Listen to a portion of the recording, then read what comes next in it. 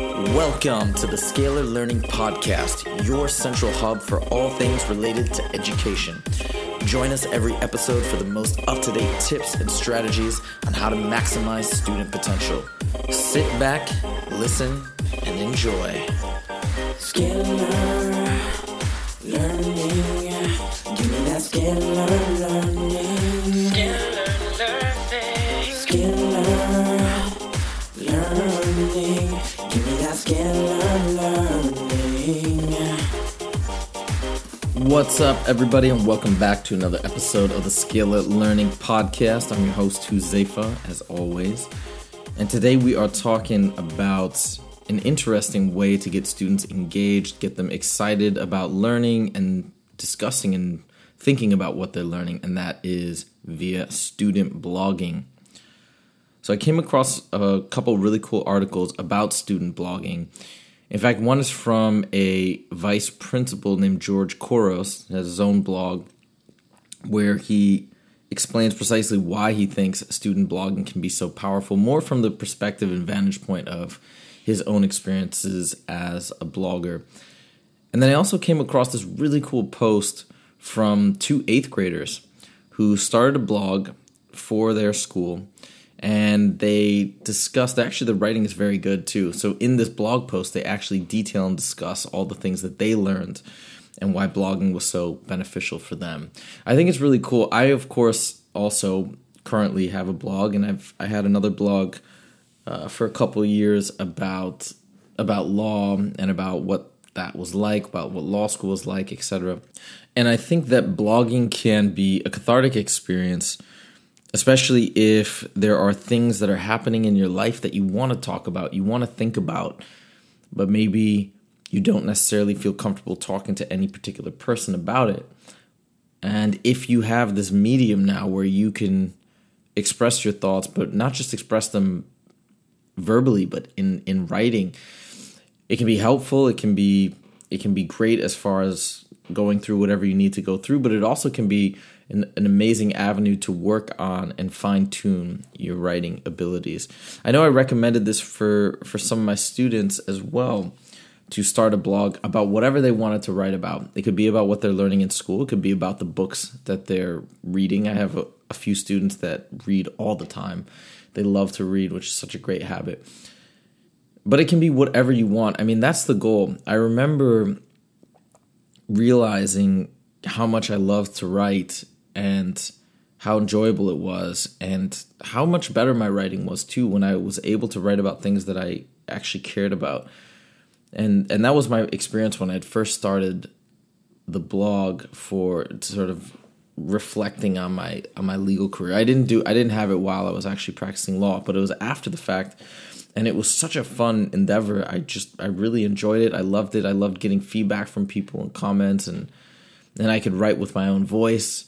It's a different thing when you have to write professionally for something, or you have to either sort of partake in legal writing or whatever it may be, and you have to adapt and mold your voice to whatever your profession needs. But when you can just do it and it's just a pure representation of you, it can be very, very fun. So I definitely recommend it. So what we're going to do now is I'm going to jump into this awesome article from the EduBlogger, and it's called Lessons from the Badger Rock Times. And the reason why it's called the Badger Rock Times is this is from a school where I think it's called the Badgers is their school mascot. So they have this Badger Rock Times news blog that they started, these two students. So I'm going to go ahead and read from this blog, and then we're going to talk about it a little bit. And then we're going to go through George Koros' article as well, where he espouses a few particular reasons why he thinks blogging is so important for students. It's second quarter, and we, two nerdy 8th graders, have just been chosen to be the editors of our class blog. The blog will consist of articles, essays, poems, and later on artwork, a scavenger hunt, and a favorite song chosen by our class. Our blog helped our class because our class became more motivated to write, improve our writing skills, and become more comfortable putting our pieces out into the real world. With an audience other than our language arts teacher, we were motivated to put more effort into our work. And this is such a cool thing, by the way, too. When we talk about project-based learning, so I had an episode a couple weeks ago about project-based learning. One thing we see is that a big motivator for kids beyond grades, even much more powerful than grades oftentimes, is showing the work to friends, family, classmates. And that can really be a positive source of pressure, if you want to call it that, as far as trying to create something that's really cool, polished, that looks good, and that's a representation, a good representation of whoever the author is. So I think this is, again, echoing those same ideas, that if we do have stuff where we're putting it on display, it can be a really good motivator. The first step in our editorial process was to get kids to start writing. We asked them to write pieces and then submit them in to be edited. The pieces centered around the writing that Mr. Kayo assigned for the quarter, articles and informational essays, but could include many different genres. The first pieces tended to come from our more advanced students, but after a while, the submissions came from a larger and more diverse range of students. Once a piece was sent in, we corrected grammatical mistakes as well as capitalization and punctuation issues. We also dealt with the content, asking our peers to dig deeper into their topics. We asked them to provide more details, supply more evidence, and add quotes. After they had fixed what they thought needed to be changed, they sent it back to us for another edit.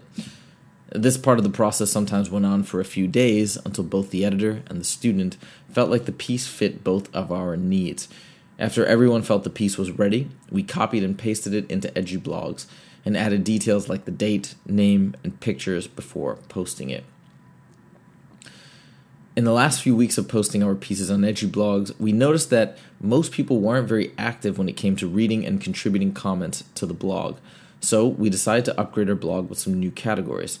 The categories included an art gallery where students could feature their art pieces, a weekly top 100 Billboard song that the students voted on, and a scavenger hunt. In the end, the Badger Rock Times was a huge success and helped our class become closer as well as better writers. Not only did we have fun, but our class created a victorious blog complete with art, poetry, articles, essays, and a scavenger hunt. The most important thing that we came out of this experience with was if you put your mind to something, you can make it happen.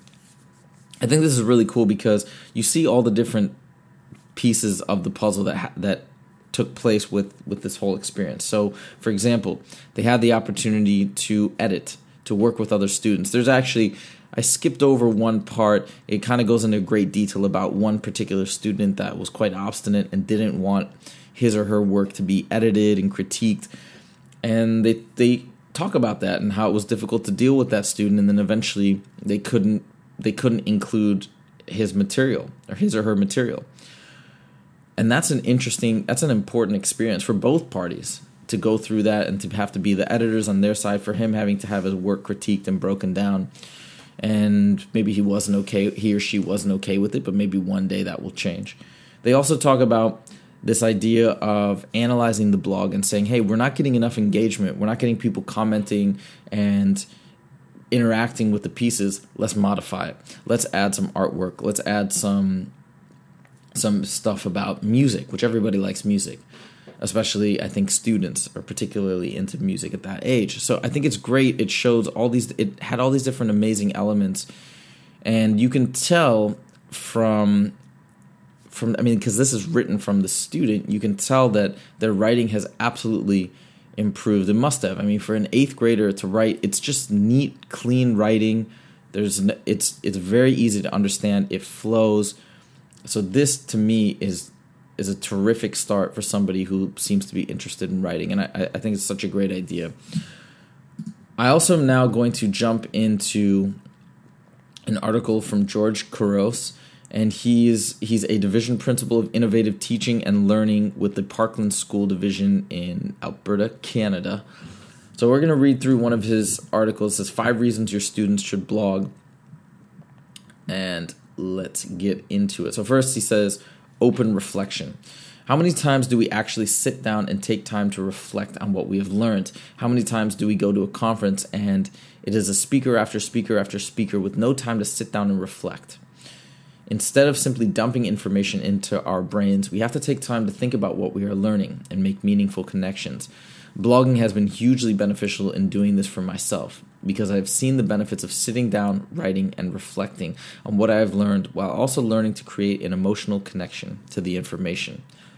So this resonates with me because, as I said, I've been blogging for a little while now, and taking that time to actually sit down and write about what you are processing, well, not only does it firm it up in your mind to a substantial degree, but it will allow you to make conclusions and arrive at realizations that I think you otherwise would have missed. I think this is definitely a good point. Especially if you're going to be blogging about books or things that you're learning about, man, it's just another it's just another way to really solidify that information. Number 2, developing literacy with different mediums. Blogging is a great way to write and share ideas, but there are many other ways that students can share content through a platform. Using a site like SoundCloud can give students an easy opportunity to share their actual voice with the world. YouTube is an obvious one, but even presentations through SlideShare are helpful to tell stories in different ways.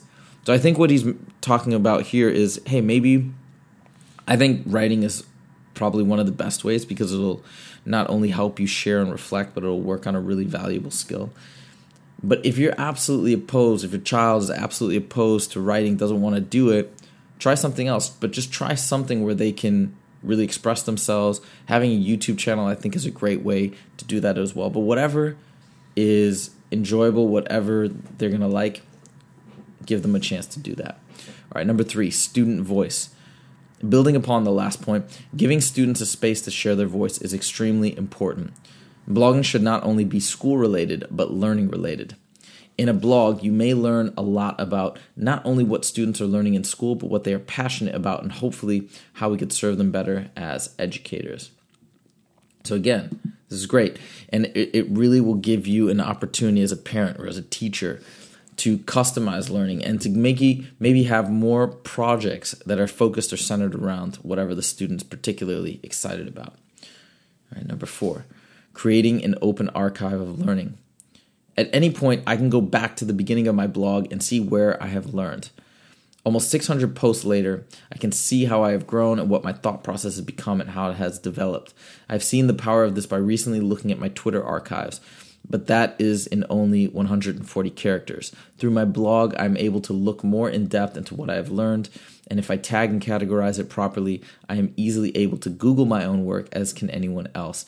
The opportunity to search this medium provides makes it a lot easier to go back and revisit what I've learned in the past as opposed to flipping through notebook after notebook. That's very true too. One I hadn't really thought about. But obviously, George has written tons and tons more, much more than I ever have so far. But that's very true. You can go back and look through and reflect, search. It provides a very nice way to do that.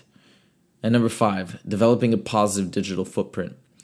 Recently, I spoke to a university class on the notion of developing their digital footprint.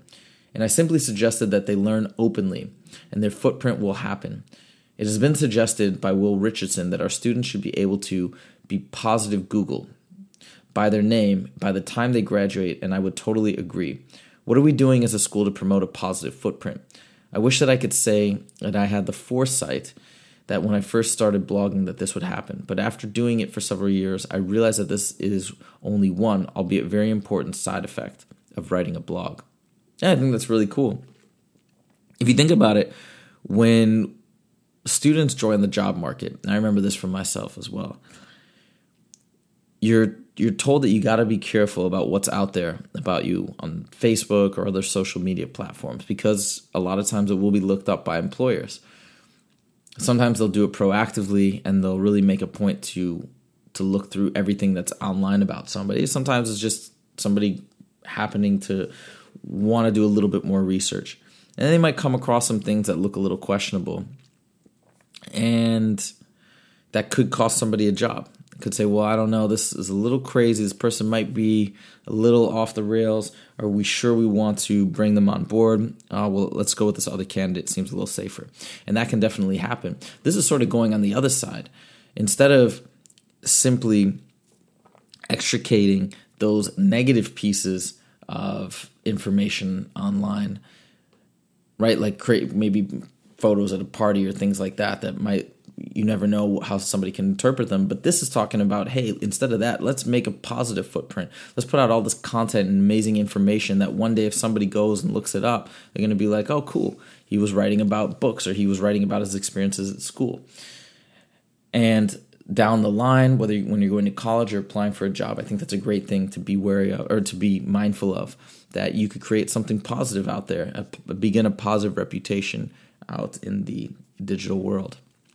So that's my take on it. I know that there are some hesitations sometimes with having too much technology interaction with your kids, especially maybe during the summers or downtime when you'd rather have them going to camps or interacting. And I totally get that. But again, I think that blogging could just be a small piece of what a student might work on, but just something that is consistent. Even if they put up an article a month, an article every couple weeks, something like that, on whatever they might be thinking about. And eventually, if they really get into it, they can do it more consistently. But it's really just another way of writing, as opposed to writing in a journal or something like that. And then they can share it, they can get feedback, you can check it out as a parent. So I think it can be such a really great and positive thing for young kids. And if you can see from that article, I have to believe that the quality of their writing is a product of the fact that they are blogging, they are getting critiqued, they are sharing, so on and so forth. So that's all for today's episode. I'm going to put a link to both these articles in the show notes. You can check out the show notes at www.scalarlearning.com.